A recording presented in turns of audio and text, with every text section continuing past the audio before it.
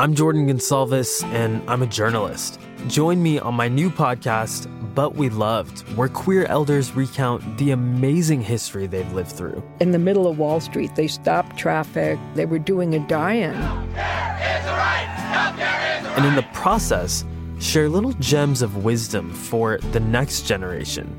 The key is to understanding yourself, learning to love and embrace yourself.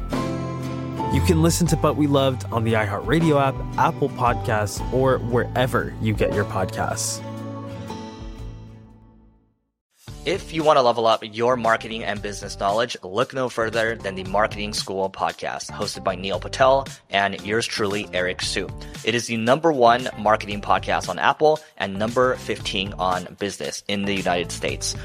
Now, if you want to listen to interesting conversations with operators that have been there, done that, also with other interesting guests, then listen to Marketing School every weekday on the iHeartRadio app, Apple Podcasts, or wherever you get your podcasts. I'm Tamika D. Mallory. And it's your boy, my son, the General. And we are your hosts of TMI. And catch us every Wednesday on the Black Effect Network, breaking down social and civil rights issues, pop culture, and politics, in hopes of pushing our culture forward to make the world a better place for generations to come. Listen to TMI on the Black Effect Podcast Network, iHeartRadio app, Apple Podcasts, or wherever you get your podcasts. That's right. As important as choosing the right destination when traveling is choosing the right travel partner. Gene Fodor. Gene, was good. But be careful, because the worst trips result when two partners have two different agendas. The CIA really need your help, Gene. Freeze, Americano. Gene, run!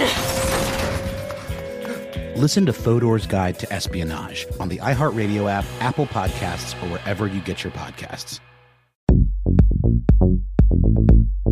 Welcome to Stuff to Blow Your Mind, a production of iHeartRadio.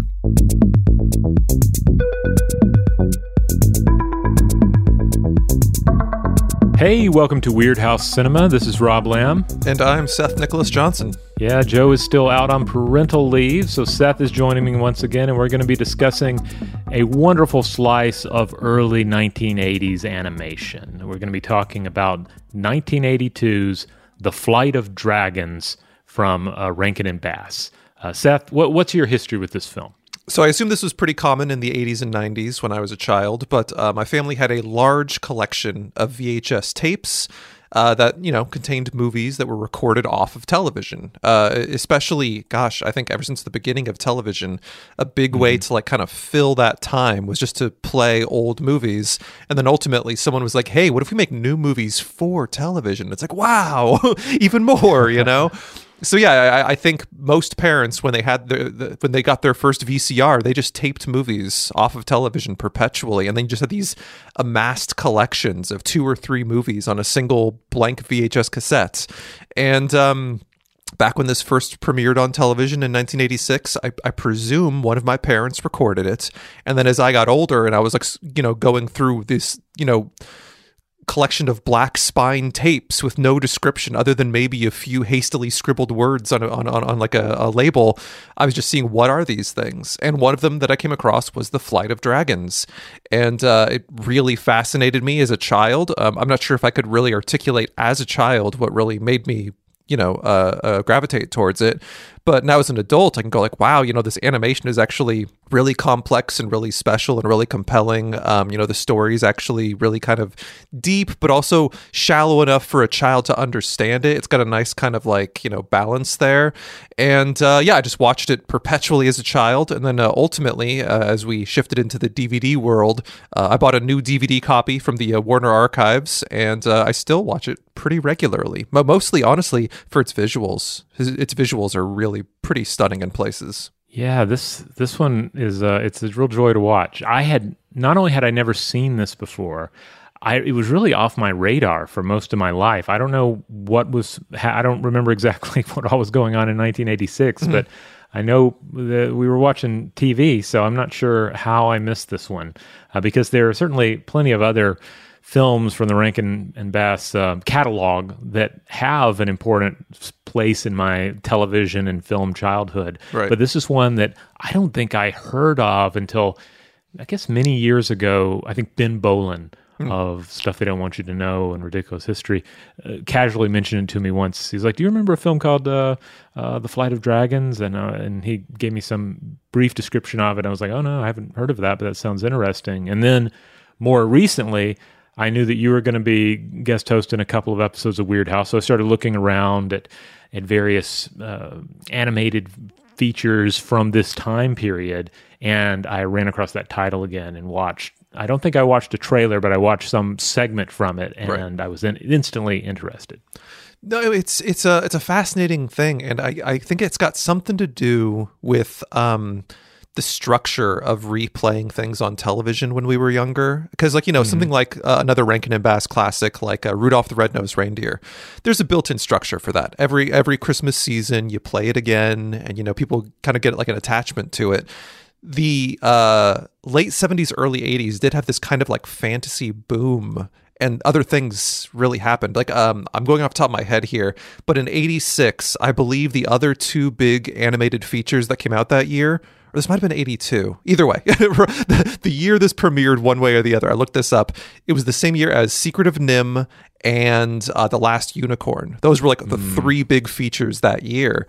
And I was like, oh, wow, like that really was like a vibe at that time. Because all three of those, they are beloved, but they're also like cult favorites. Like none of them are mainstream, but they are all well-known fantasy things. So yeah, I just think it was a weird time for latching onto the public consciousness and trying to capitalize upon high fantasy as mainstream entertainment that maybe it wasn't quite as successful as they were hoping it would be, as a moneymaker. Yeah, I'm glad you mentioned those films in particular, because on one hand, even if you haven't seen The Flight of Dragons, and I had not, it's easy to enter into it if you've seen certainly other Rankin Bass animated features from this time period, but even just sort of stuff that was also populating the waters of major animated fantasy at the time.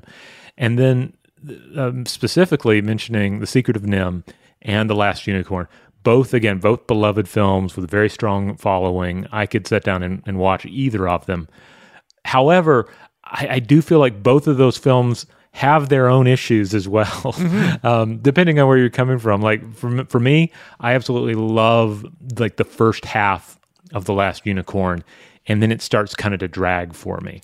I think that's perhaps a element of fantasy that perhaps I don't want to call it lazy, but I do feel like there's like a pattern to it where it's like set up the interesting world for the first half and then just let it play out for the second half. And I think actually that's part of this film as well, which we'll get into. Yeah, though this one I think does pick back up in a major way. But yeah, there is sort of that lag period perhaps here as well. Secret of NIMH, I'll just say real quick, I never had this particular attachment, but I know that the source material does not have rat wizards in it. I think they added all of that for the film, and that's the stuff I love the most. Yeah. So I am certainly not offended by it, but I could understand where there would be some weirdness there for viewers who had a stronger attachment to the source material. Interesting. All right. So yes, this is a film that I believe debuted in the UK direct-to-video in 1982, and in 1986, it aired as an ABC movie special. It was the ABC movie. Well, I don't know if it was ABC Movie of the Week, but it was an ABC movie special. And I think we're going to play the TV spot for that in just a second. But first of all, the elevator pitch. What's your elevator pitch for this flick here, Seth? Straightforward, I would say an animated Dungeons and Dragons campaign about science versus magic.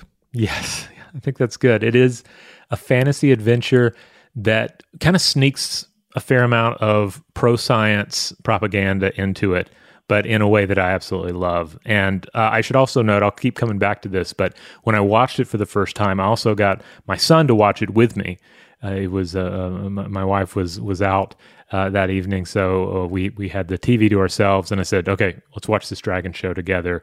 And so he ended up really enjoying it as well, and certainly was on board for all of the scientific messaging. Nice. All right, well, let's go ahead and listen to that TV spot audio, And I believe this is a longtime ABC announcer Scott Vincent doing the narration.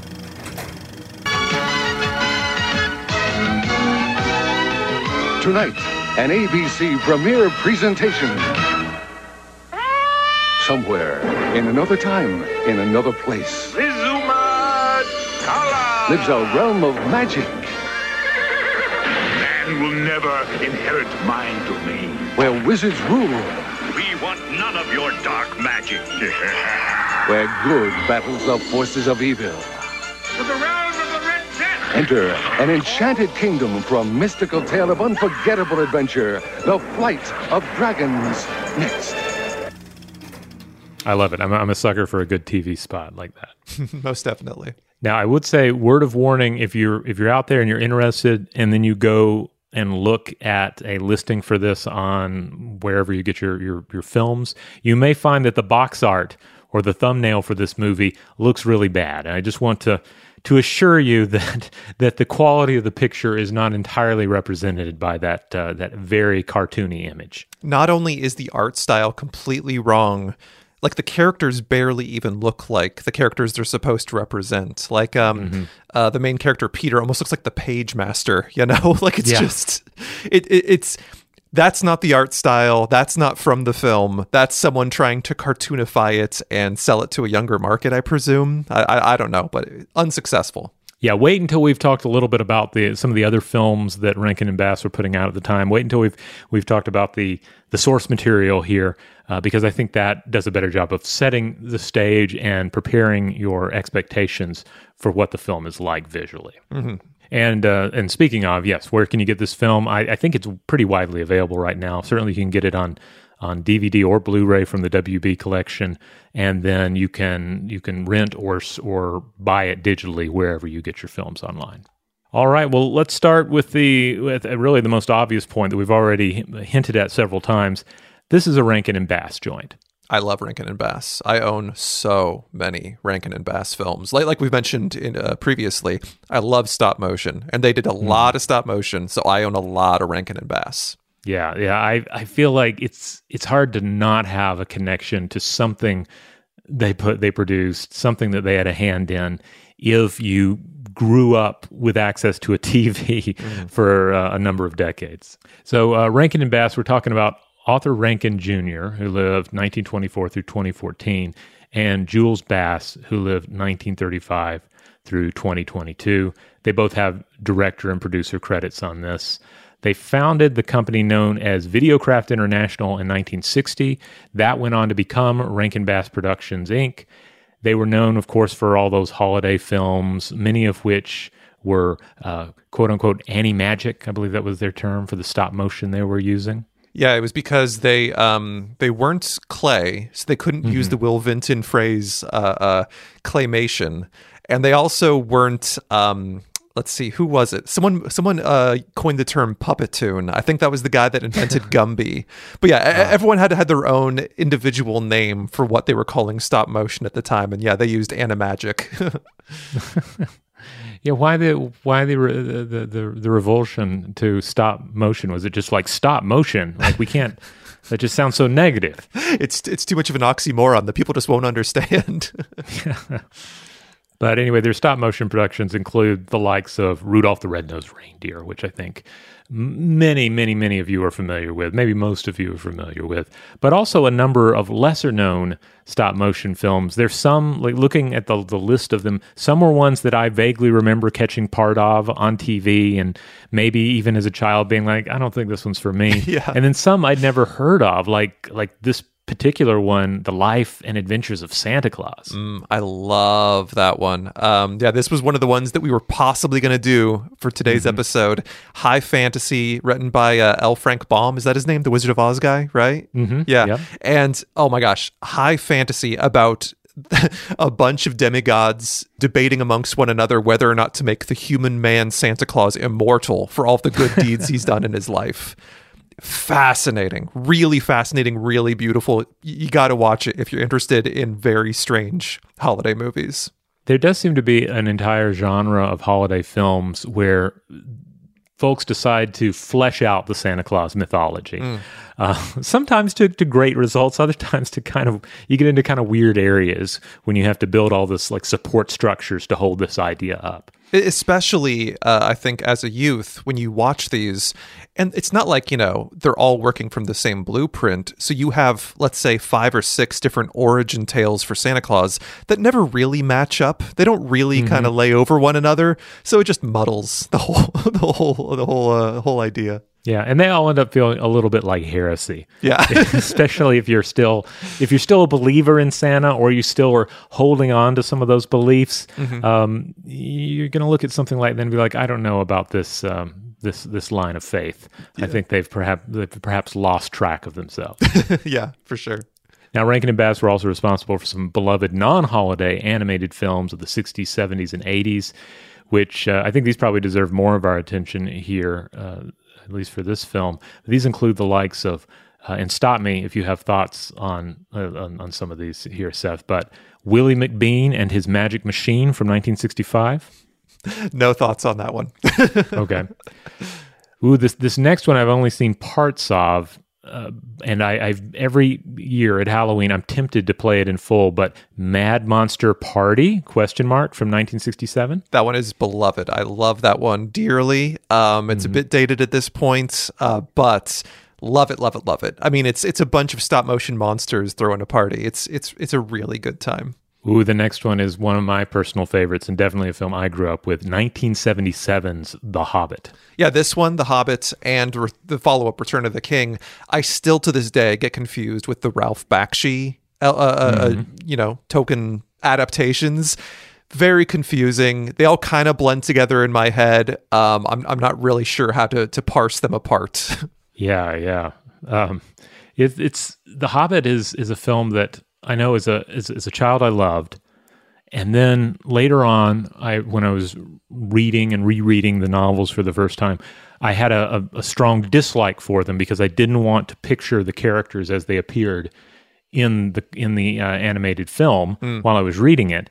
But then I've subsequently come back around and really, really embrace 1977's The Hobbit. I think it's tremendous. John Huston, I think, is my Gandalf. As much as I love Ian McKellen, I've got to go with John Huston for my Gandalf. And also, it's just the pacing in 77's The Hobbit is just so good. Like, they managed to take one book, make one film out of it. Yes, they cut out some great stuff to do it, but you end up with a very watchable film, and you're in and out in 78 minutes.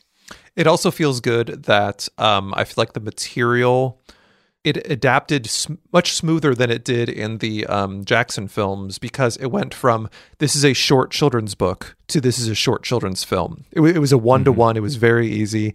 There was no flourish, no gilding the lily like they did on the Jackson ones, which I enjoy to a certain extent. I think they're fine. They're just not as good as obviously the other trilogy. They're fun as well. I don't dislike those. And certainly when you get into the adaptation of The Lord of the Rings, you have to give a lot of Lord of the Rings itself. You have to give a lot of credit to Peter Jackson. I mean, those are pretty terrific films. On the other hand, the animated attempts to bring that trilogy to the screen were a little rougher around the edges. You have the Ralph Bakshi film, and then, of course, Rankin and Bass come back around and finish what Bakshi started with The Return of the King, which I also remember enjoying. It also has some nice orc songs in it. Something that I think has largely been lacking. I don't remember if the orcs sang at all in the Peter Jackson films, but I haven't seen all the cuts. All right, on top of those, we also have The Last Unicorn from 1982, which we already mentioned. Certainly a classic. Great vocal performances in that. Some, for my money, terrific music by America. There are at least a couple of tracks in there that I will absolutely go out of my way to listen to on their own every now and then. That was also an element of the early 80s, late 70s animation was they worked in popular musicians, I think, for like the first time. And I think we're better for it. We'll have a little theme song by a popular musician later for this film. We'll talk about that later. On the TV end of the spectrum, there was also Thundercats and Silverhawks. Silverhawks was basically Thundercats remixed, like the same basic concept, but in space. And instead of cat people. They were like metal bird people. And instead of Mum-Ra, you had Monstar, the space crime boss. Yeah. But I definitely remember watching those shows. Rankin and Bass also had their hands in some mostly live-action films that are also worth noting. One is 1977's The Last Dinosaur, which is a Japanese co-production. And then there's 1978's The Bermuda Depths. This is another Japanese co-production that featured a young Carl Weathers, Burl Ives, and I believe a giant psychic sea turtle. Joe has seen this one. I have not, but he tells me that it's amazing. It sounds amazing. I haven't seen it either. Now, one more quick note about the animation here. As with various other Rankin Bass productions, you'll note a number of Japanese animators and filmmakers credited. They worked with a company called Topcraft on this one, a Japanese animation studio that did hand-drawn animations on this picture. Topcraft went on to make one of the greatest animated films of all time, Miyazaki's Nausicaa of the Valley of the Wind, and when Topcraft folded, Miyazaki and others formed Studio Ghibli. And you can tell. There are a number of shots in this film that you may want to just because it looks dated, because it looks very 70s, you might just want to dismiss the whole thing and be like, oh, that's old. And no, this isn't good. But no, there are multiple shots that when you look at them, you're like, oh, they weren't lazy. They went to extremes to make this shot successful. One, for example, that will come up later. We have a wizard and our protagonist, Peter, both sitting on a die. We have a pair of dice, each of them sitting on one, and they rocket up into the air like a little rocket ship and spin while they're doing it. And we see their bodies full 360 degrees from going, or because they're spinning in a circle, and going up from beneath us to above us. And when I was watching that recently as an adult who has, made a career in animation, I go, oh no, that is so much time. Like, that is weeks and weeks for that one very quick shot. And I was like, oh, they weren't being lazy. There were a lot of ways to do that shot lazy, and they didn't do it. Do you think something like that is a case when you're looking at especially a collaboration like this, a co-production? Is that a case where the animators are hungry to do something like cool and maybe that requires more work? Or is it a situation where others are like, no, this is what we need. This is the shot we need. Make it happen. I think it's both. I think someone who's a storyboard artist would originally put that in because they think it would look cool. And then when it gets handed off to the animation director or to the animators, they would look at it and go, oh no, this is going to take a lot. And then they would go, yeah, but it would be pretty cool. They're like, yeah, it would be pretty cool. All right, do we have time for this? Do we have the money for this? Okay, let's do it. So I think it's a combination of both.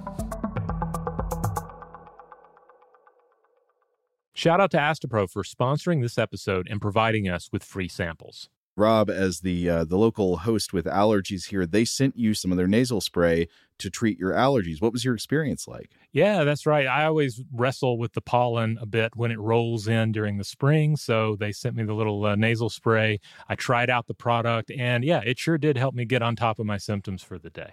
And it's so fast-acting, it was already kicking in before I left the house. Astepro is a first-of-its-kind nasal allergy spray. It's the fastest 24-hour over-the-counter allergy spray. It starts working in 30 minutes, while other allergy sprays take hours. Astepro is the first and only 24-hour steroid-free allergy spray. Astepro delivers full prescription-strength indoor and outdoor allergy relief from nasal congestion, runny and itchy nose, and sneezing.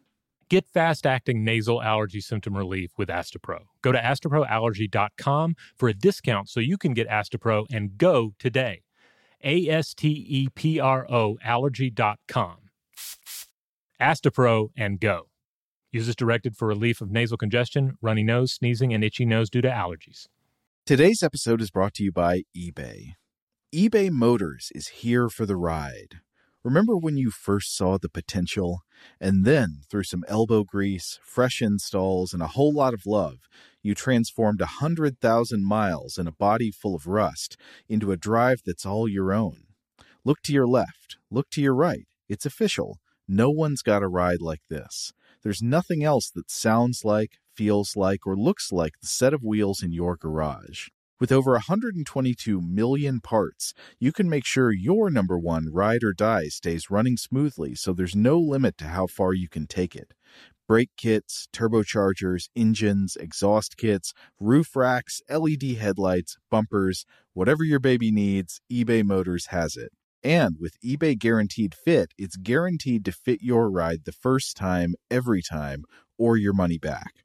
Plus, at these prices, well, you're burning rubber, not cash. Keep your ride or die alive at ebaymotors.com. Eligible items only. Exclusions apply. But We Loved is a podcast about queer history. I'm Jordan Gonsalves, your host. Growing up, I thought being gay was the worst thing I could ever be. The gay history I learned was tragic. Jerry had died of AIDS, and it's like, what is happening? It was survival. That's why it's called survival sex. But as I interviewed queer elders, I realized there was another history that I had never been taught, a history of courage and perseverance. I wanted to take control of my story and not be ashamed of it. And it was a history full of love. The joy we found in saying husband again and again and again was incredible. And while learning this new queer history from my elders, I realized they had so much wisdom to pass down. The key is to understanding yourself, learning to love and embrace yourself. From iHeart Podcasts, I'm Jordan Gonsalves, and this is But We Loved. Listen to But We Loved on the iHeartRadio app, Apple Podcasts, or wherever you get your podcasts.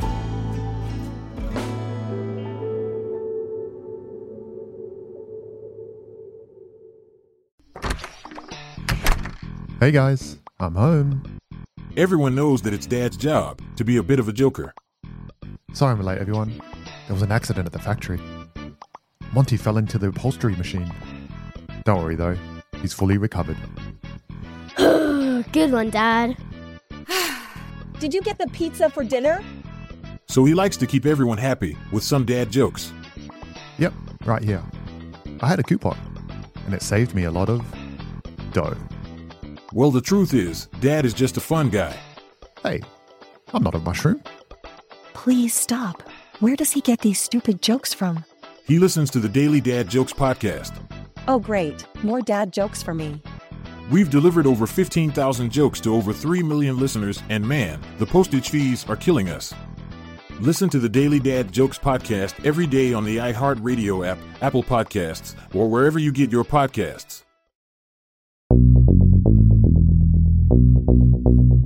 All right, getting into the writing on this one, real quick, Romeo Muller, who lived 1928 through 1992, was a longtime Rankin Bass writer. He was a writer on this. There's also Jeffrey Walker that is credited with writing additional material. I'm not exactly sure what the additional material was, but they were an actor and writer as well. Now, getting into the source material here, there are really a couple of things. The main one seems to be this book, The Flight of Dragons, by Peter Dickinson, who lived 1927 through 2015, and illustrated by Wayne Anderson, who was born in 1946, and I believe as of this recording is still very much alive. I actually got a copy of this book. You can pick it up used for relatively cheap. I mean, basically very little more than it would have cost fresh off the shelf back when it came out. But this was a 1979 book.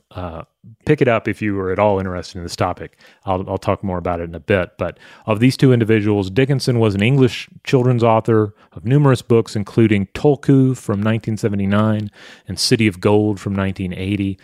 Anderson is a splendid illustrator and artist whose work has shown up just all over the place. He has a very distinctive style, which you can see if you go to his website. It's WayneAndersonArt.com. And I know I had previously run into some of his dragon illustrations because they were used or reused in the Time Life Enchanted World books, I believe specifically in their Dragons book. So a lot of some of the cooler elements and the sciencey elements and also the monster science of the dragons is all right out of this book. And there's even more of it. Like there's stuff about dragon blood and the chemical composition of dragon blood. So I haven't had a time to just devour it all, but it's a really cool book. Definitely worth picking up. You know, it's one of these where it's not real history, it's not real science of dragons, but it is all sort of speculative science of dragons, and I love it. I mean, that's always fun stuff. I mean, that's stuff you and Joe have done on this podcast often, which is, here's something unexplainable. Let's explain it. Let's find a way to make it work. Yeah, there's a theory of dragonflight in this that we'll describe when we get into the plot. And it's amazing. I'd never thought of it before. My son was very amused by it. It's great. Mm-hmm. Now, in addition to this, because this is not really a narrative book, this is more of a here's the world of dragons and how it works book. Apparently, some story material also came from the book The Dragon and the George by Gordon R. Dickson, who lived 1923 through 2001, author of the Dragon Knight series, of which I believe this was the first volume, The Child Cycle, as well as such novels as The Forever Man from 1986. He also wrote a whole bunch of short stories. All right, let's get into the voice cast on this picture. It is, as you might expect from this time period, rather interesting. It's a mix of folks that might surprise you that they're here at all, and there are also some just really great voice actors that pop up as well. So first of all, there's a wizard in this by the name of Carolinus, who's very important. He's essentially our main good wizard. And he is voiced by Harry Morgan, who lived 1915 through 2011. And I have to say, this bit of casting feels a bit weird, but also totally spot on for late 70s or early 80s casting. For sure. He was an accomplished actor of stage and screen well before TV's MASH, but MASH is probably where a lot of people would recognize this guy from. And if you hear his voice, he has that very dry voice, kind of crackly American accent in this picture, then you'll know exactly who this guy is. He was also on Dragnet, very much a Dragnet cop voice for our weird nature wizard, which again feels kind of strange, but all right. Morgan was also in 1952's High Noon, 1942's The Oxbow Incident, and 1960's Inherit the Wind. He was also just in a ton of TV over the years, often doing little guest spots, showing up on such shows as Night Gallery. He was in a segment on Night Gallery, and he was also on an episode of The Simpsons, just to name a couple of his many appearances. So that's our main good wizard, but we also have an evil wizard, as one tends to have in pictures like this. This is the wizard Omadon. And Omadon is voiced by James Earl Jones. Born 1931, this is, of course, the legendary actor of stage, screen, TV, and more. Legendary is the voice behind Darth Vader in the Star Wars franchise. He originated the role of Jack Jefferson on Broadway in The Great White Hope and gave a really electric performance of that role in the 1970 film adaptation. He's been in so many things, we can't even begin to list them all, including playing King Jaffe in Coming to America, voicing Mufasa in The Lion King. And there's also no shortage of weirder, smaller roles that he did as well. I mean, he did TV work, but he also pops up in things like Grim Prairie Tales from 1990. There's a 1982 monster movie that I was recently looking at called Blood Tide, where he plays like a kind of suspicious archaeologist who may have awakened a monster in Greece, I believe is the plot. He has a memorable role in 1987's Matewan. And the role that this performance, I think, mostly made me think of is another performance from 1982. He, of course, played the villainous wizard cult leader Thulsa Doom in Conan the Barbarian. There's even a part in this film where he starts saying, Doom, Doom, yes. Doom. And it definitely connects the two in my mind. Yes, I love that part. All right, we also have a kind of befuddled writer character from our world, from the normal human world, the world of science, who gets sucked into all of this. This is the character Peter Dickinson, and this is, yes, the same name as the actual author of the Flight of Dragons book, and he's voiced by John Ritter. John Ritter, of course, lived 1948 through 2003. Beloved TV and film actor. He made a splash on the small screen for the sitcom Three's Company, which I weirdly grew up watching a lot. I think that was like a show that would be on TV and syndication, and Well, generally, I think while my mom was cooking dinner, and the kids would just watch Three's Company. Ditto. I have no reason in my mind other than the fact that it was on all the time. Like I didn't really care or even understand about the dynamics of this household, but they were funny. And John Ritter in particular was kind of a goofy, cartoony guy, so at least he appealed to kids in a way. Yeah, it was weird because like later on, I would learn that this was like supposedly a risque kind of TV show, right? And it was supposed to be like, breaking down boundaries. Like, here's this guy and he lives with these two women and they're keeping it a secret from the landlord. All of that just completely washed over me as a kid. And you just take it at face value. It was like, oh yeah, he lives there with these two women. And I guess he has these goofy, wacky landlords that they just try and, keep out. Yeah, no, it worked on two levels. In addition to that, he also did a lot of film, though. He did Sling Blade, Problem Child, Bride of Chucky, and also a lot of TV shows popping up in guest spots, usually in episodes of stuff like Buffy, Tales from the Crypt, and News Radio. Of course, we also have some dragon voices in this. The dragon Arog is voiced by Victor Bueno. Oh, wait a minute. I thought Arog was the wolf. Oh, yes. Oh, of course, Arog is the wolf. Yeah, yes. Cool. I know. We're getting ahead here. Yes, a wolf will show up in this, and he talks. Arog is voiced by Victor Bueno. This is the last role for this individual, a longtime TV and film actor, probably best known for films such as 1962's Whatever Happened to Baby Jane and 1970's Beneath the Planet of the Apes, in which he plays one of the mutants. I included an image here for you, Seth, in case you have flashbacks to Beneath the Planet of the Apes. Now, was he also King Tut in the Batman live-action series, or am I completely making that up? I think this is true, yes. One of the stills that I grabbed shows, I think, images from both of these. I think he did play King Tut. I've just confirmed it. Yes, that is him. That is him. A very strange character in the history of Batman. I believe he was a college professor who was hit on the head and then suddenly believed he was King Tut and then would commit crimes befitting King Tut trying to exist in this modern 20th century world of 1966 Gotham City. One of the most beloved Batman villains of all time. Right up there with the Joker. Yeah, I was going to say right below Egghead.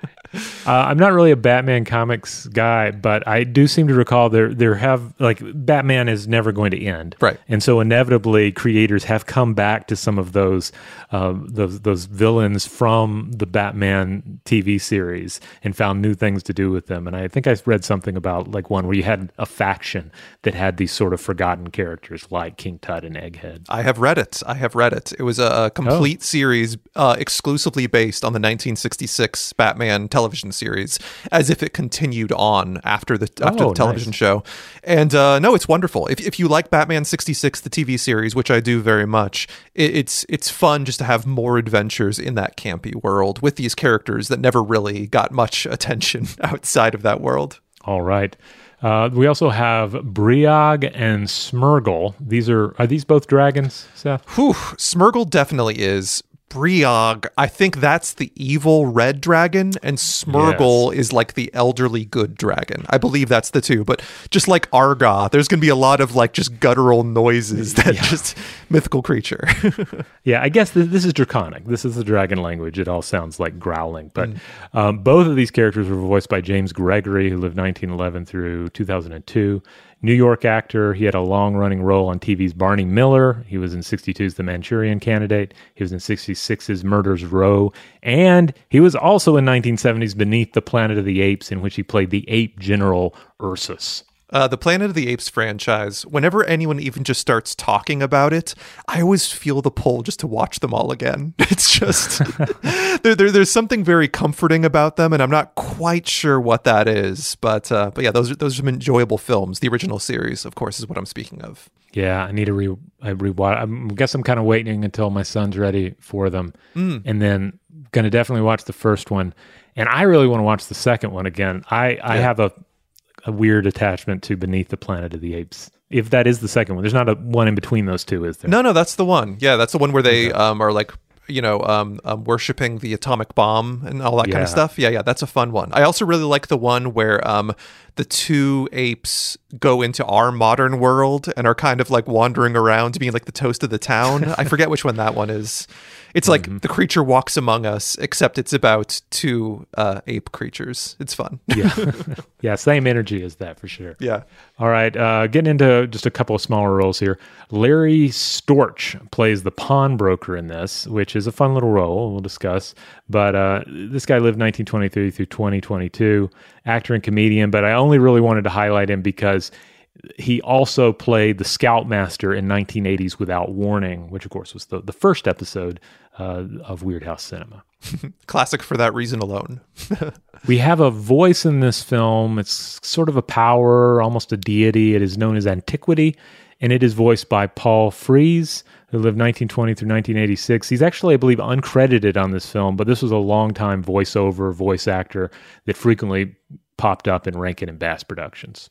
Also, Paul Frees did the voice, also uncredited, of Solarius, the Blue Wizard. Okay. Another role, which once again, in the credits, for no reason, he just doesn't get credited. But there he is. He plays one of our main four wizards as well, but one of the lesser ones, one of the ones with fewer lines. I do always find it interesting when you look back at voice acting in the 1980s and earlier. Like sometimes you would find situations where they just have one voice actor just do numerous voices in ways that you certainly don't see as much on modern animated pictures, right? Yeah, and here's actually, to me, the worst part about that. Think about Looney Tunes shorts, for example. Mel Blanc did almost every cartoon voice, almost all of them. However, there are two other actors which are very prominent in that world. One is June Foray, and one is Arthur Q. Bryan. Arthur Q. Bryan is mostly known for the Elmer Fudd voice. That was not Mel Blanc. That was Arthur Q. Bryan. And June Foray, basically most of the female characters, like Witch Hazel, et cetera, they often were never credited. In these old Looney Tunes shorts, all the voice credit always just went to Mel Blanc for the longest time. And there's no particular reason other than, ego or, I don't know, perhaps trying to fool people into thinking he did more than he did. It's just a weird practice. And it still happens. There's still a lot of that, of people not getting credit for work that they have done. Or it's just a strange practice that still exists in the entertainment industry. All right. Finally, on the music front, first of all, the score. We tend to highlight the score. The score is by Maury Laws, who lived 1923 through 2019. Also scored The Last Dinosaur, as well as The Hobbit from 1977, and other various Rankin and Bass joints. But the real, the real juicy part of the music is, of course, the theme song to The Flight of Dragons. This has really just gotten its hooks into my brain ever since I watched this film last week. If I even see the book, The Flight of Dragons, on the shelf, my brain will just automatically go, Flight of Dragons. And it's the voice of Don McLean, born 1945, American music legend, singing the Flight of Dragons theme song. I mean, Mr. American Pie himself. Yeah. Now, he didn't write this one, I believe, but he does perform it. And it's a fun little theme song. At first it might feel kind of weird because it does not feel medieval. I don't know. Not that the theme song to The Last Unicorn by America feels medieval either, but that's a great one as well. So I don't know. I think it absolutely works here. I absolutely can't get it out of my head. It sets the tone for sure. Yeah, it gives it like an airy, dreamy vibe. Yeah, so it totally works. Today's episode is brought to you by eBay. eBay Motors is here for the ride. Remember when you first saw the potential? And then, through some elbow grease, fresh installs, and a whole lot of love, you transformed 100,000 miles and a body full of rust into a drive that's all your own. Look to your left. Look to your right. It's official. No one's got a ride like this. There's nothing else that sounds like, feels like, or looks like the set of wheels in your garage. With over 122 million parts, you can make sure your number one ride or die stays running smoothly, so there's no limit to how far you can take it. Brake kits, turbochargers, engines, exhaust kits, roof racks, LED headlights, bumpers, whatever your baby needs, eBay Motors has it. And with eBay Guaranteed Fit, it's guaranteed to fit your ride the first time, every time, or your money back. Plus, at these prices, well, you're burning rubber, not cash. Keep your ride or die alive at ebaymotors.com. Eligible items only. Exclusions apply. But We Loved is a podcast about queer history.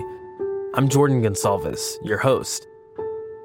Growing up, I thought being gay was the worst thing I could ever be. The gay history I learned was tragic. Jerry had died of AIDS, and it's like, what is happening? It was survival. That's why it's called survival sex. But as I interviewed queer elders, I realized there was another history that I had never been taught, a history of courage and perseverance. I wanted to take control of my story and not be ashamed of it. And it was a history full of love.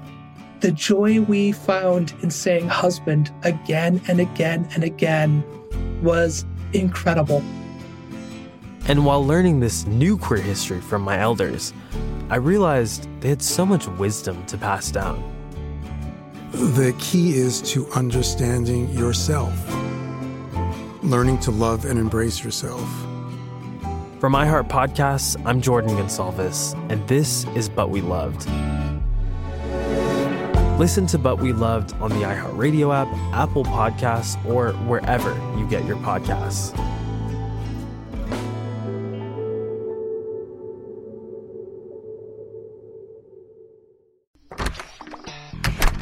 Hey guys, I'm home. Everyone knows that it's Dad's job to be a bit of a joker. Sorry I'm late, everyone. There was an accident at the factory. Monty fell into the upholstery machine. Don't worry though, he's fully recovered. Good one, Dad. Did you get the pizza for dinner? So he likes to keep everyone happy with some dad jokes. Yep, right here. I had a coupon, and it saved me a lot of dough. Well, the truth is, Dad is just a fun guy. Hey, I'm not a mushroom. Please stop. Where does he get these stupid jokes from? He listens to the Daily Dad Jokes podcast. Oh, great. More dad jokes for me. We've delivered over 15,000 jokes to over 3 million listeners, and man, the postage fees are killing us. Listen to the Daily Dad Jokes podcast every day on the iHeartRadio app, Apple Podcasts, or wherever you get your podcasts. The Therapy for Black Girls podcast is an NAACP and Webby Award-winning podcast dedicated to all things mental health, personal development, and all of the small decisions we can make to become the best possible versions of ourselves. Here, we have the conversations that help Black women decipher how their past inform who they are today and use that information to decide who they want to be moving forward. We chat about things like how to establish routines that center self-care, what burnout looks and feels like, and defining what aspects of our lives are making us happy and what parts are holding us back. I'm your host, Dr. Joy Harden Bradford, a licensed psychologist in Atlanta, Georgia, and I can't wait for you to join the conversation every Wednesday. Listen to the Therapy for Black Girls podcast on the iHeartRadio app, Apple Podcasts, or wherever you get your podcasts. Take good care, and we'll see you there.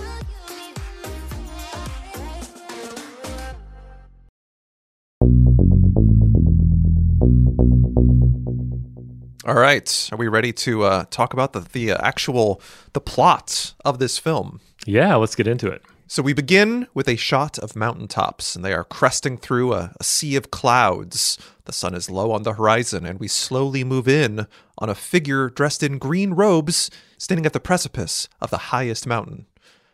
This green-cloaked figure shouts out, "Gorbash! Gorbash, come!" And a large green dragon, maybe like 10 times the size of the shouting figure, he just kind of pulls up next to the mountaintop and allows what we can now see as an elderly-looking man with a long white beard to step onto its back. The man and the dragon take off into the sky and join an already established thunder of dragons. Now, I had to look this up. I was like, what is a group of dragons called? And because, of course, they are fictional, I actually found many different words to describe a group of dragons. My favorite was thunder, so I'm going to refer to that. A thunder of dragons just sounds very cool to me. However, another explanation for a group of dragons, another word for that is a flight of dragons, which will be brought up multiple times actually in this movie, so I suppose I should use that term. But Thunder of Dragons just sounded so cool to me. That does. That sounds good. So the figure in green monologues to himself a bit about how the world is in a transition period between magic and science, and he just kind of wonders to himself what he's going to do about that, you know?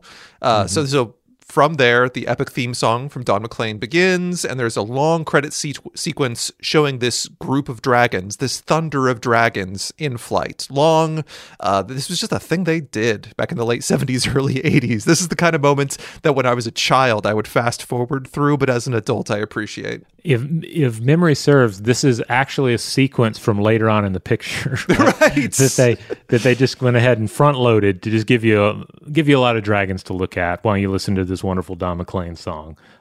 So, fair enough. Yeah, why not? It is beautiful, so why not?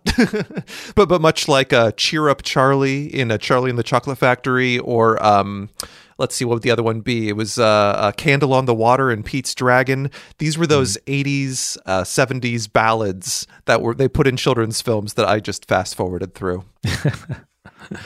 Now, at this point, since we've mentioned the dragons and we've seen multiple dragons, we should point out that, yes, the dragons in this film are, as my son described them, chonky. Mm-hmm. They are big, chunky dragons.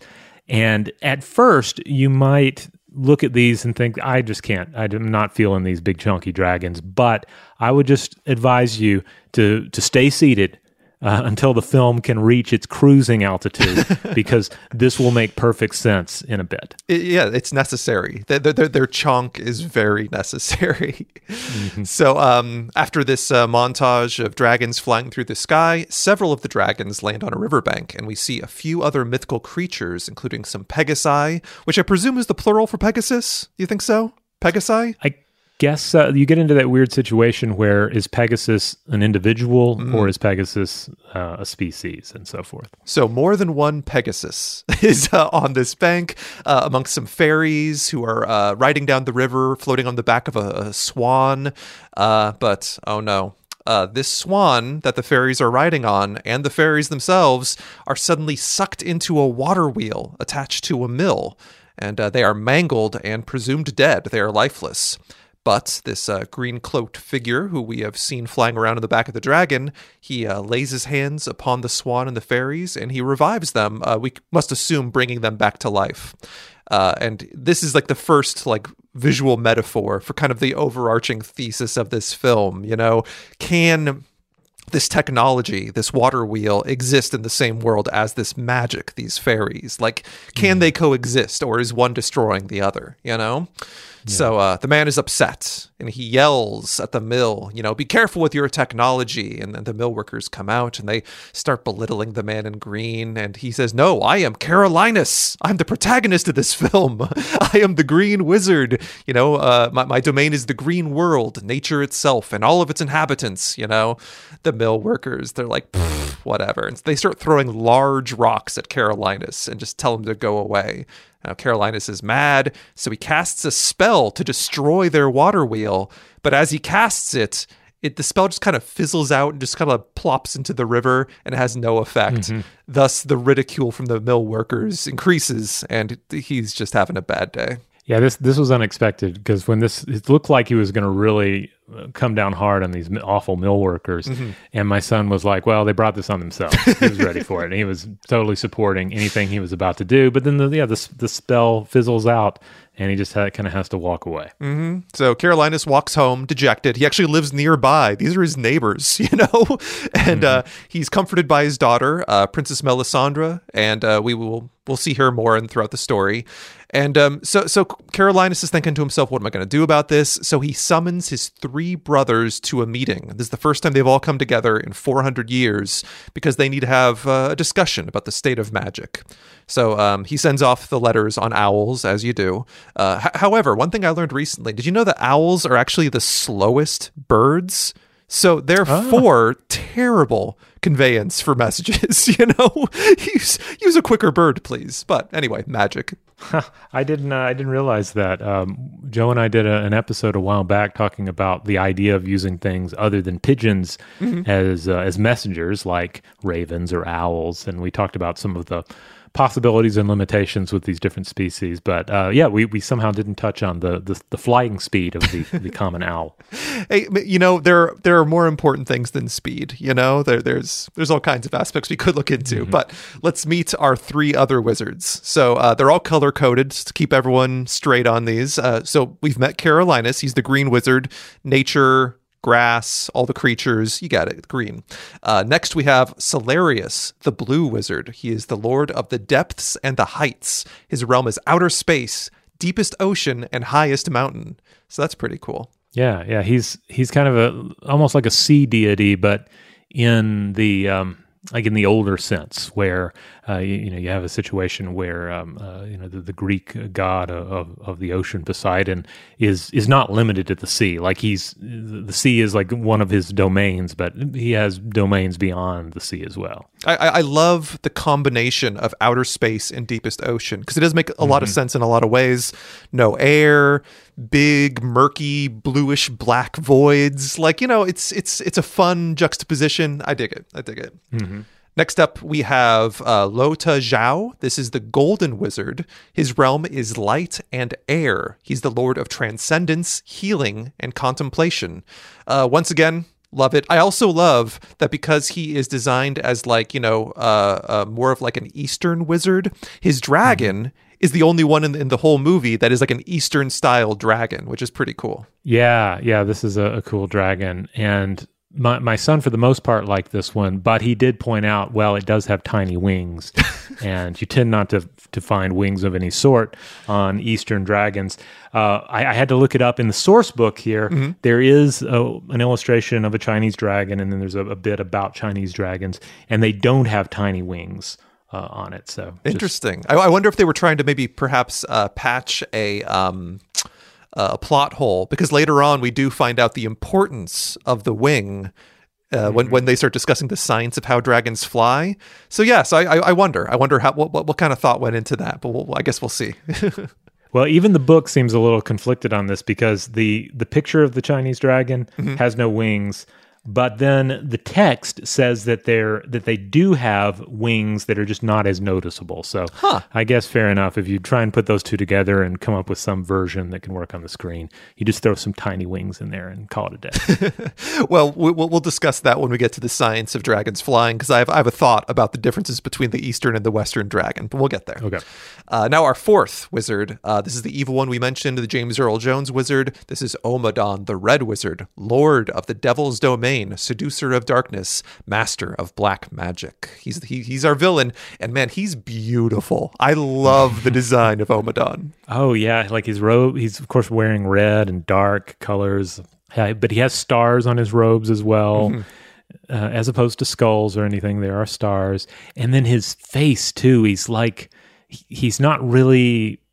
He's either beyond human at this point or has some sort of hybridity going on, because he has like this kind of beastly, almost rat-like, cat-like face. Yeah, absolutely. And he morphs at various times throughout this film, and it's all gorgeous. He's the one to watch for visual splendor. And the James Earl Jones voice performance on this character is just absolutely great. I mean, James Earl Jones is not just laying back in his chair or sitting in a hammock reading lines on this. He's just chewing every bit of dialogue up and spitting it out, and it's wonderful. Yeah, 100%. So these 4 wizards, just to remind everyone, we got a green wizard, we got a blue wizard, we have a gold wizard, we have a red wizard. Those are the 4. They will come up, but mostly we're focusing on green and red. Those are the primary antagonist, protagonist. So at their meeting, the 4 brothers, they discuss that magic is getting weaker because humankind is choosing logic over magic. But Carolinus has a plan, though. He wants the 4 wizards to consolidate their power and create a realm of magic, sealed off from the rest of the world, where magic can live and survive. Almost just like, a little terrarium of like all the magical creatures, all the magic, where it's like, hey, we don't own the world, but in this zone, we have full magical power. That's his plan. The Blue Wizard and the Golden Wizard agree and pledge their help. The Red Wizard, Omadon, no, he disagrees. He calls this proposed magic realm a retirement home for magic, and he would rather destroy humankind. And his method is really fascinating. Basically, he says, like, I will take their worst instincts and basically use them against themselves. You know, more or less kind of like playing into the idea of like, oh, you want to build a bomb? I will help you build the biggest bomb, humans. You know, oh, you want to distrust each other? You should distrust everybody. And really just like leaning into the worst aspects of humankind and using it to destroy ourselves. That's his magic plan. Yeah, inviting Omadon really couldn't have gone worse here for everyone. True. And I do love the villainous take he has on all of this. It reminds me a lot of some of the concepts that Michael Ende explored in the book The Neverending Story, because in this work, in The Flight of Dragons, there is this idea that they discuss a lot, where magic is kind of the inspiration for humans to do great things, but also potentially terrible things, as Omadon is channeling here. And in The Neverending Story, we get this idea that's particularly presented by the Gamorph, and discussing the motivations of the nothing and the powers beyond the nothing, that like the same energy that gives a child imagination and gives imaginative individuals the chance to dream and create these magical worlds, it also is the same energy that can be twisted into the domain of lies and deception. So I think that's kind of echoed in this work as well. Oh, most definitely. And there is even a point, just in case a kid is watching this and thinking to themselves, you know, this doesn't make any sense. Princess Melisandre, she says to Carolinus, her father, and goes, why are you even inviting this guy? You know, Omadon's a jerk. Don't invite him. And Carolinus has a stock answer, but he's just like, hey, you know, good can't exist without evil. He is necessary, you know? And it's like, all right, I'll buy that in a fantasy realm. We'll take that. Omadon wants to destroy humankind. He does not want to, you know, hide his magic away. So the three good wizards, blue, green, and gold, they decide that they must stop the red wizard from destroying humanity. But because there is a rule with their like wizard god, which we will get into, it's an entity known as Antiquity. Well, we'll get there. There is a wizard law that says you are not able to fight against another wizard. And Antiquity, this wizard god, will basically ensure that. I believe they start getting mad at Omadon, and Antiquity starts causing like an earthquake and dropping like giant stones near them and stuff like that. So they can't do it. They cannot fight Omadon. So they decide to use their magic to inspire a quest to go take Omadon's red crown, to basically destroy Omadon. So again, with the wizarding laws, which will come up, we all just have to go, you know what, just go with it. You know, when the wizarding laws come up, we'll all just go, okay, that's the wizarding law. I don't know this wizarding world. I'll take your word for it. So another wizarding law says that a magic quest must have 3 core members. Carolinus picks an old knight that he knows, someone who he knows to be trustworthy and brave, Sir Orin Neville Smythe. He also picks his dragon that we met at the very beginning, Gorbash, who is young and perhaps a bit foolhardy, but very brave, very strong. So Gorbash, the green dragon, he'll go too. But he doesn't know who to pick as the leader. He can't really figure that out. So he goes later that night to talk to Antiquity. Once again, this is like the wizard god, more or less. And it's represented by a silver tree that just kind of grows out of the ground. Again, just go with it. And Antiquity tells Carolinus that the leader of the quest is in the future and that he is Peter Dickinson. He is the correct choice for this quest and the only choice for this quest because he is the descendant of a great dragon master, but he is also the first in this line that is also a man of science. Carolinus is confused about this. He's like, I don't know. You know, why do we need that? But Antiquity's like, come on, I'm God, you know. And he's like, all right, fine, we'll do this. So Carolinus is given a silver acorn by Antiquity, this silver tree, and he throws it into a limpid pool under the direction of Antiquity. And now he can see Peter Dickinson in the future. Specifically, they say, I think it's like, they call it like, the final, you know, death rattle of the 20th century, or however they phrase it. But anyway, the end of the late 20th century, so we can assume it's probably 1982, just like, just like it was made in. So we meet Peter. He is developing a D&D style board game called Flight of Dragons. And he's showing it to a friend of his who runs a pawn shop. And he's discussing, I really want to get this game made, but I need money, so maybe I can pawn this watch. And the pawnbroker's like, that watch isn't worth anything. And then he also explains that he's also writing a book called Flight of Dragons, and that basically he's just obsessed with dragons. He really wants to figure out how dragons fly, how they breathe fire, etc. He's a dragon fanatic. However, does not seem like really would be your first pick to lead an adventuring party into the heart of darkness to stop an evil sorcerer, but Antiquity knows better than we do, I guess. Yeah, because every character mentions that. Every character's like, are you sure? This guy? Yeah. And Peter and the pawnbroker are playing their D&D style board game together, and all the figures on the board are all of Carolinus's brothers and himself and Princess Melisande and the dragons. And he's like, okay, that's a pretty big sign. Like, something's going on here. I better come get this guy. So he uses his magic. Now, remember, Carolinus doesn't actually have a lot of magic these days, so this is a pretty this is an expensive use of his magic to go get Peter in the future and bring him back to his time. This is where I mentioned is that really beautiful shot of them both riding on top of a pair of dice and spinning through the air, and then they're falling. Blah blah blah. It's quite beautiful. So yeah, there's that. So we're now introduced to they go back in time. We are with them back in the magical age where our story is, and we're introduced to a B story where Peter is now in love with Carolinus's daughter, Princess Melisandre. It doesn't really affect the story. It's just it's a subplot. Don't really worry about it. It's just there. So at this point, it turns out that almost all of the dragons have joined Omadon because he used black magic on them.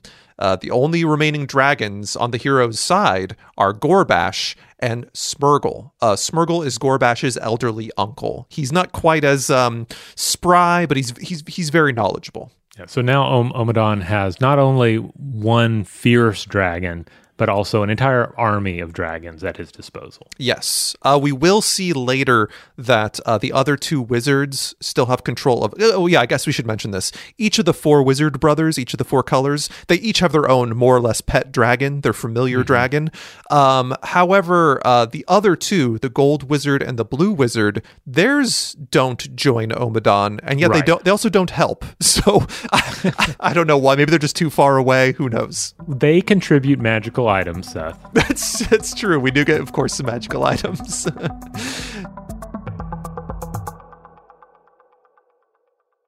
Today's episode is brought to you by eBay. eBay Motors is here for the ride. Remember when you first saw the potential? And then, through some elbow grease, fresh installs, and a whole lot of love, you transformed 100,000 miles and a body full of rust into a drive that's all your own. Look to your left. Look to your right. It's official. No one's got a ride like this. There's nothing else that sounds like, feels like, or looks like the set of wheels in your garage. With over 122 million parts, you can make sure your number one ride or die stays running smoothly, so there's no limit to how far you can take it. Brake kits, turbochargers, engines, exhaust kits, roof racks, LED headlights, bumpers, whatever your baby needs, eBay Motors has it. And with eBay Guaranteed Fit, it's guaranteed to fit your ride the first time, every time, or your money back. Plus, at these prices, well, you're burning rubber, not cash. Keep your ride or die alive at ebaymotors.com. Eligible items only. Exclusions apply. But We Loved is a podcast about queer history. I'm Jordan Gonsalves, your host. Growing up, I thought being gay was the worst thing I could ever be. The gay history I learned was tragic. Jerry had died of AIDS, and it's like, what is happening? It was survival. That's why it's called survival sex. But as I interviewed queer elders, I realized there was another history that I had never been taught. A history of courage and perseverance. I wanted to take control of my story and not be ashamed of it. And it was a history full of love. The joy we found in saying husband again and again and again was incredible. And while learning this new queer history from my elders, I realized they had so much wisdom to pass down. The key is to understanding yourself, learning to love and embrace yourself. From iHeart Podcasts, I'm Jordan Gonsalves, and this is But We Loved. Listen to But We Loved on the iHeart Radio app, Apple Podcasts, or wherever you get your podcasts.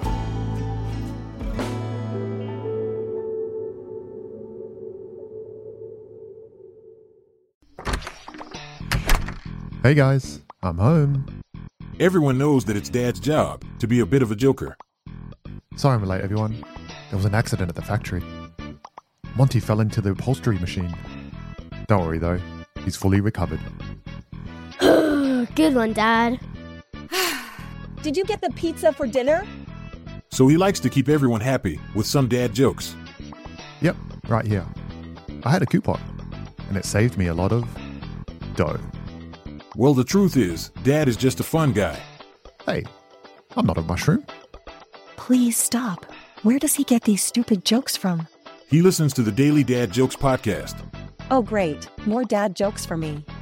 We've delivered over 15,000 jokes to over 3 million listeners, and man, the postage fees are killing us. Listen to the Daily Dad Jokes podcast every day on the iHeart Radio app, Apple Podcasts, or wherever you get your podcasts. The Therapy for Black Girls podcast is an NAACP and Webby Award-winning podcast dedicated to all things mental health, personal development, and all of the small decisions we can make to become the best possible versions of ourselves. Here, we have the conversations that help Black women decipher how their past inform who they are today and use that information to decide who they want to be moving forward. We chat about things like how to establish routines that center self-care, what burnout looks and feels like, and defining what aspects of our lives are making us happy and what parts are holding us back. I'm your host, Dr. Joy Harden Bradford, a licensed psychologist in Atlanta, Georgia, and I can't wait for you to join the conversation every Wednesday.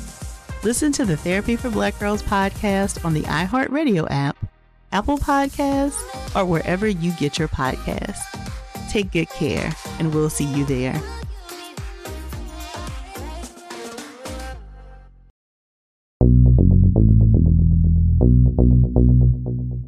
This is actually my favorite part of this movie, especially to me as a child.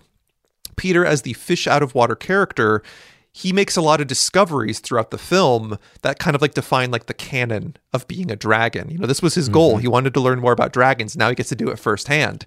And so now he gets to learn about this biology of dragons and how they work. And this will occur throughout the film, but I'll point them out as dragon canon facts when they do. So dragon canon fact number 1. He just kind of hears this in conversation amongst the dragons. A dragon having a hoard of gold is a pretty common thing. It's in all the fantasy literature that you come across, whether it be Tolkien or what's his name? The guy that made the Chronicles of Narnia. C.S. Lewis. C.S. Lewis. Yeah. A dragon's hoard of gold is a pretty common thing. Why? Well, in this, they describe that it's because dragons need somewhere soft to sleep that won't accidentally catch on fire. Because even while they sleep, they could accidentally, spark it, with their fire breath. And they just need somewhere that's, unflammable, not flammable. I love it. Yeah, I love it. Why not? I'd never thought about this sort of thing before when it comes to the gold, and this is a perfect explanation. Granted, it does raise questions like why don't they sleep on lead and so forth, but no. Gold is soft, in addition to being shiny and prized. So I absolutely buy it. Yeah. And I remember we mentioned this a long time ago about a child's love for learning canon facts. I don't know what it is, but like hearing like the definitive version of like classic creatures, classic tales, etc. is something that children just love, myself included. So therefore, I really loved these when I was watching this movie as a child. Yeah. My son really started getting into the dragons at this point when they start explaining how they work within the context of the film. So Carolinus, before this big quest kicks off, he gives Peter 2 gifts.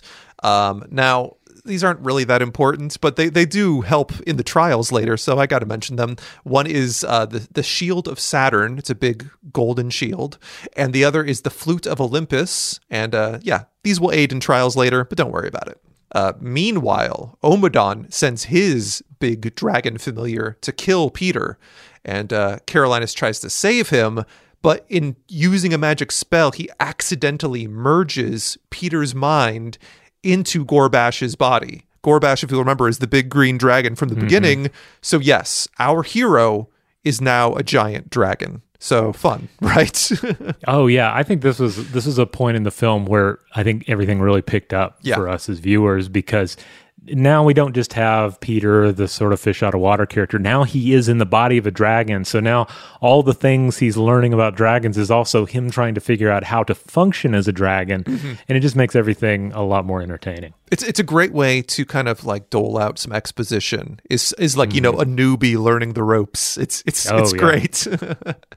And it introduces a lot of room for comedy too. Like, oh, am I doing it right? Oh no, I'm falling out of the sky, and so forth. Exactly. But like we said, wizard laws dictate that there must be 3 members on a magic quest.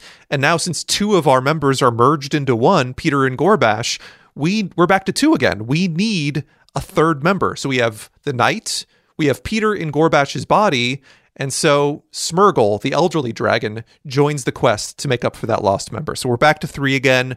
The magic quest can begin. So on the quest, Smeargle is now instructing Dragon Peter on how to be a dragon. So we get more dragon canon facts. I love these.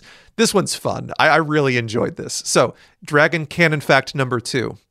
Dragons eat diamonds and to get them into their craw. In the film, we see them actually like bullying some dwarves to make them, like, force them to bring them out giant sacks full of diamonds, and then they just gobble them up right away. Peter actually feels a little bad about this. So picture that. A dragon eats a sack full of diamonds, puts it in his craw, much like a bird, and then they start to eat limestone, which will then be ground up by the diamonds, much like a bird uses grit to grind up feed because they don't have teeth, okay? So limestone is high in calcium, which mixes with the stomach acid to create hydrogen. So then hydrogen is lighter than air and expands their bodies, giving them that chonky look and giving them their ability to fly, much in the same way a blimp does. Yes. Oh my goodness. I absolutely love this. And again, this is out of the book as well, that the dragons of the Flight of Dragons are essentially hydrogen airships.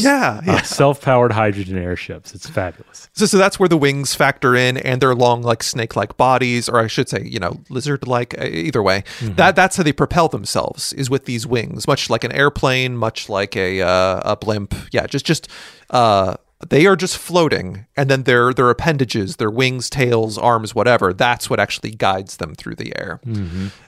So how are they going to get down? That's an important aspect of this. They need to expel the hydrogen.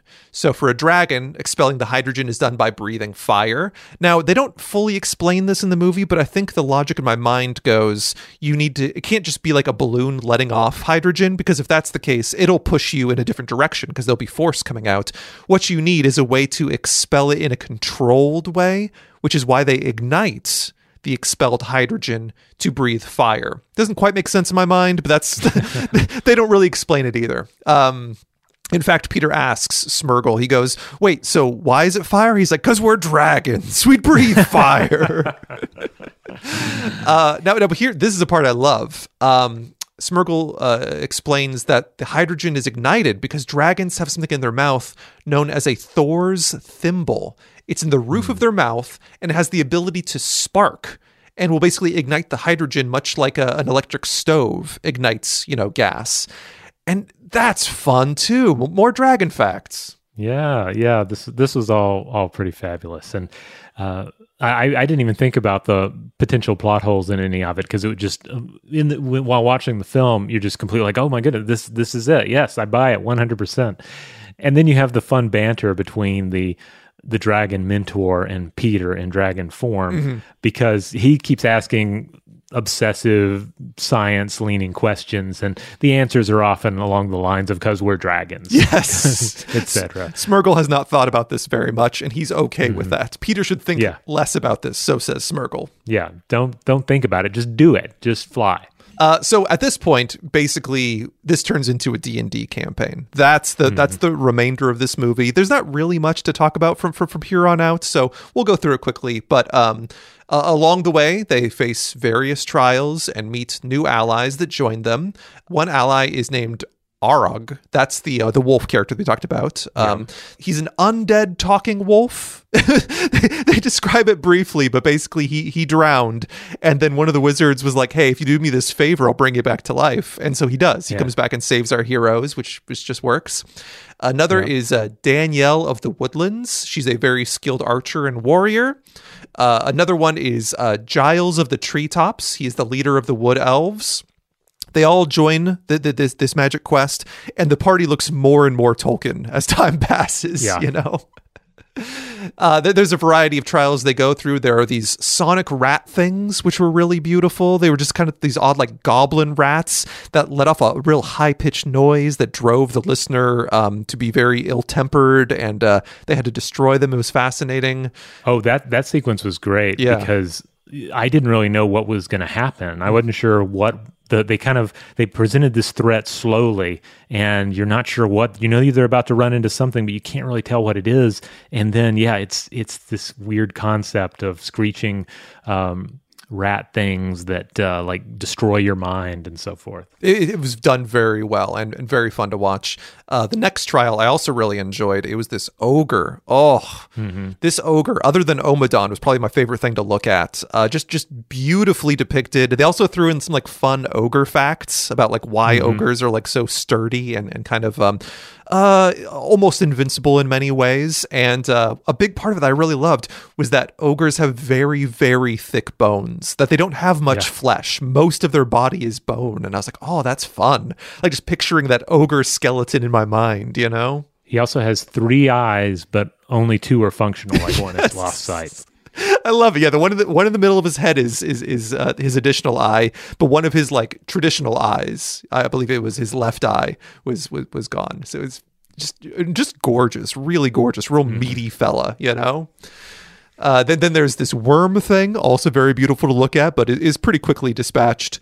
And then Omadon's getting involved because they're getting much closer to his home base, and he casts this doubt spell that basically just makes everyone depressed, and everyone just has imposter syndrome, like, oh, I'm no good, And that's pretty fun.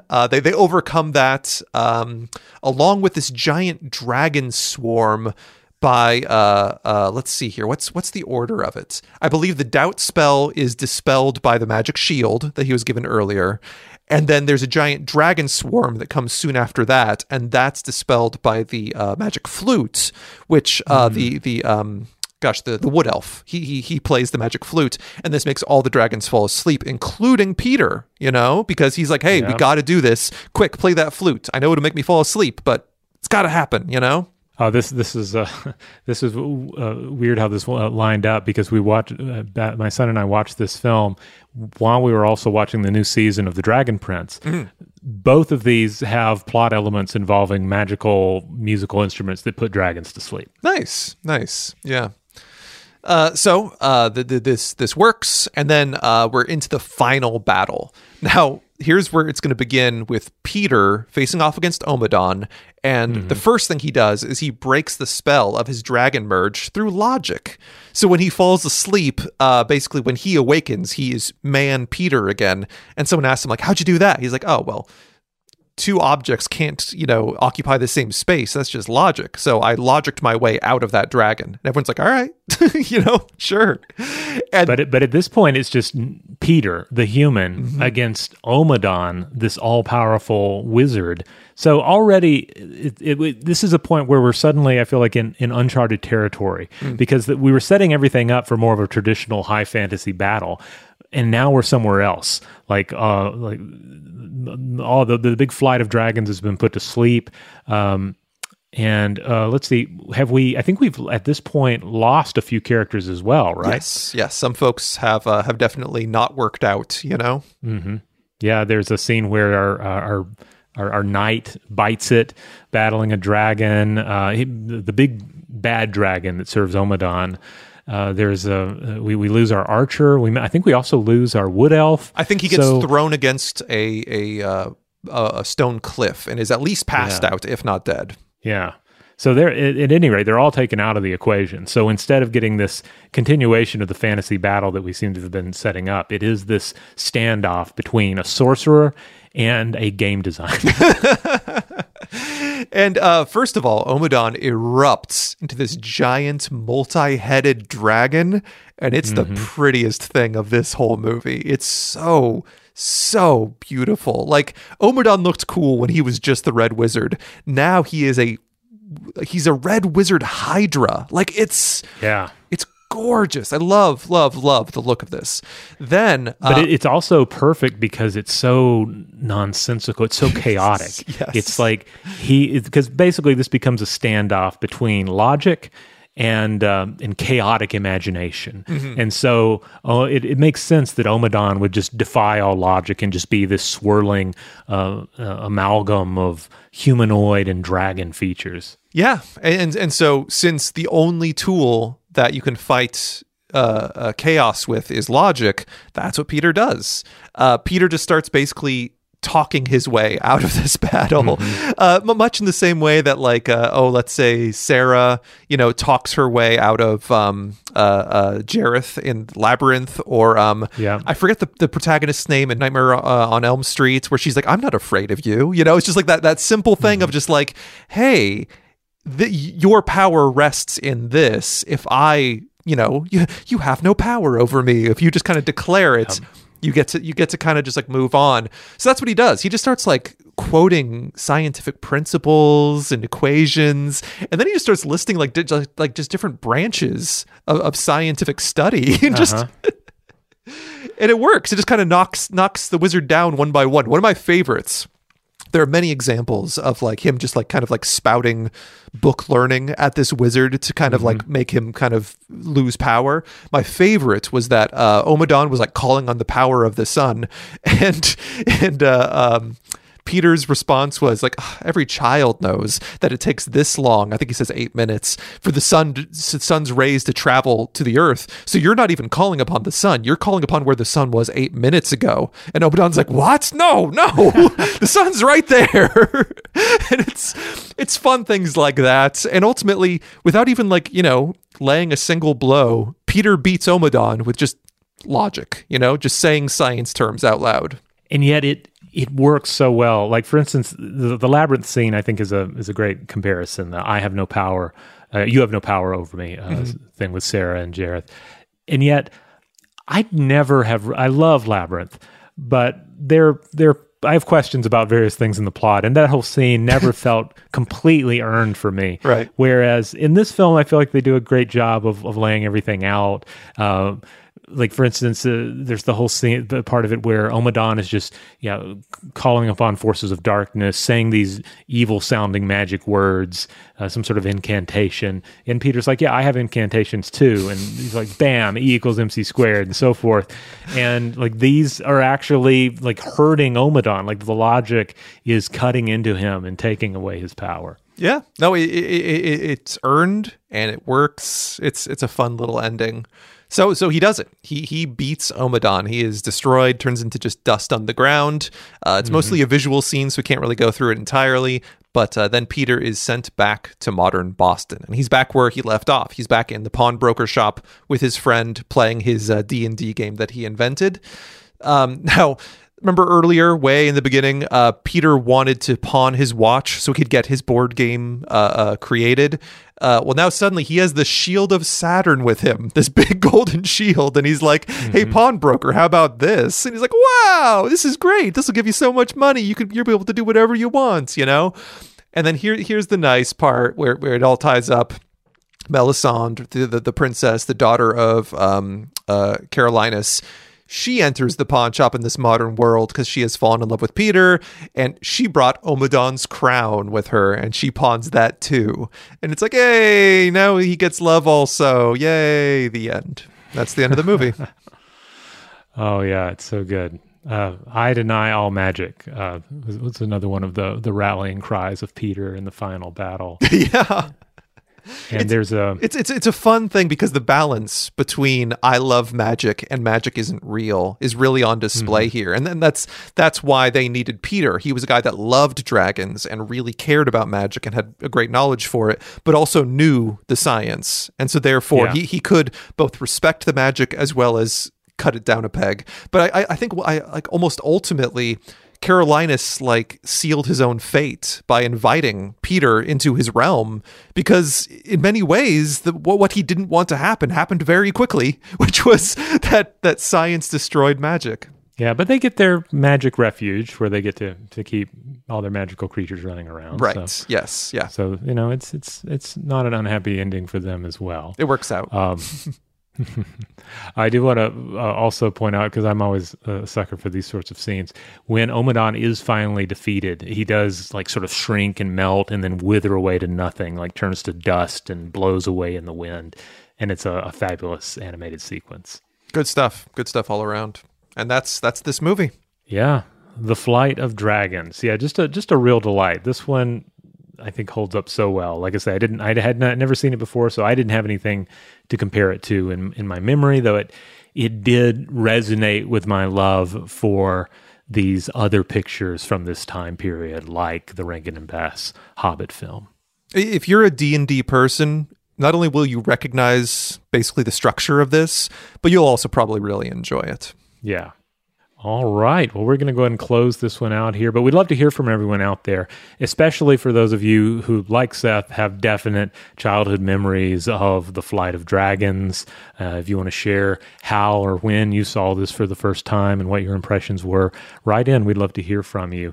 And if you're like me, if you just saw it for the first time as an adult or recently introduced a child to it, write in and let us know how that went.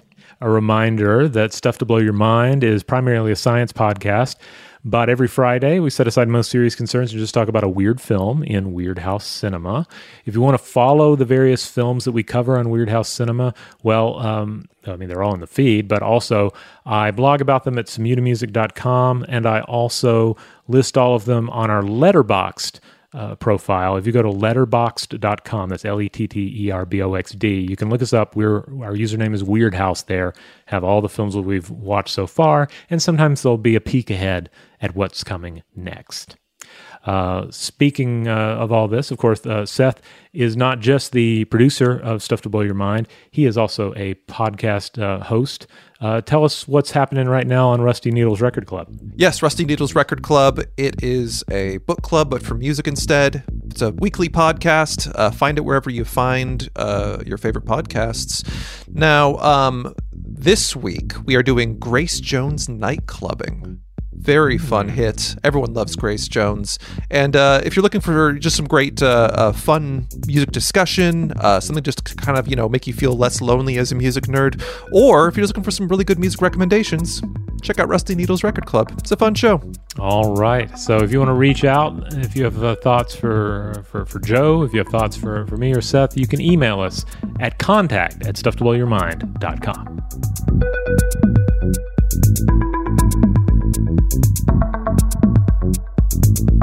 Stuff to Blow Your Mind is a production of iHeartRadio. For more podcasts from iHeartRadio, visit the iHeartRadio app, Apple Podcasts, or wherever you listen to your favorite shows. I'm Tamika D. Mallory. And it's your boy, my son, the General. And we are your hosts of TMI. And catch us every Wednesday on the Black Effect Network, breaking down social and civil rights issues, pop culture, and politics, in hopes of pushing our culture forward to make the world a better place for generations to come. Listen to TMI on the Black Effect Podcast Network, iHeartRadio app, Apple Podcasts, or wherever you get your podcasts. That's right. I'm Jordan Gonsalves, and I'm a journalist. Join me on my new podcast, But We Loved, where queer elders recount the amazing history they've lived through. In the middle of Wall Street, they stopped traffic. They were doing a die-in. And in the process, share little gems of wisdom for the next generation. The key is to understanding yourself. learning to love and embrace yourself. You can listen to But We Loved on the iHeartRadio app, Apple Podcasts, or wherever you get your podcasts.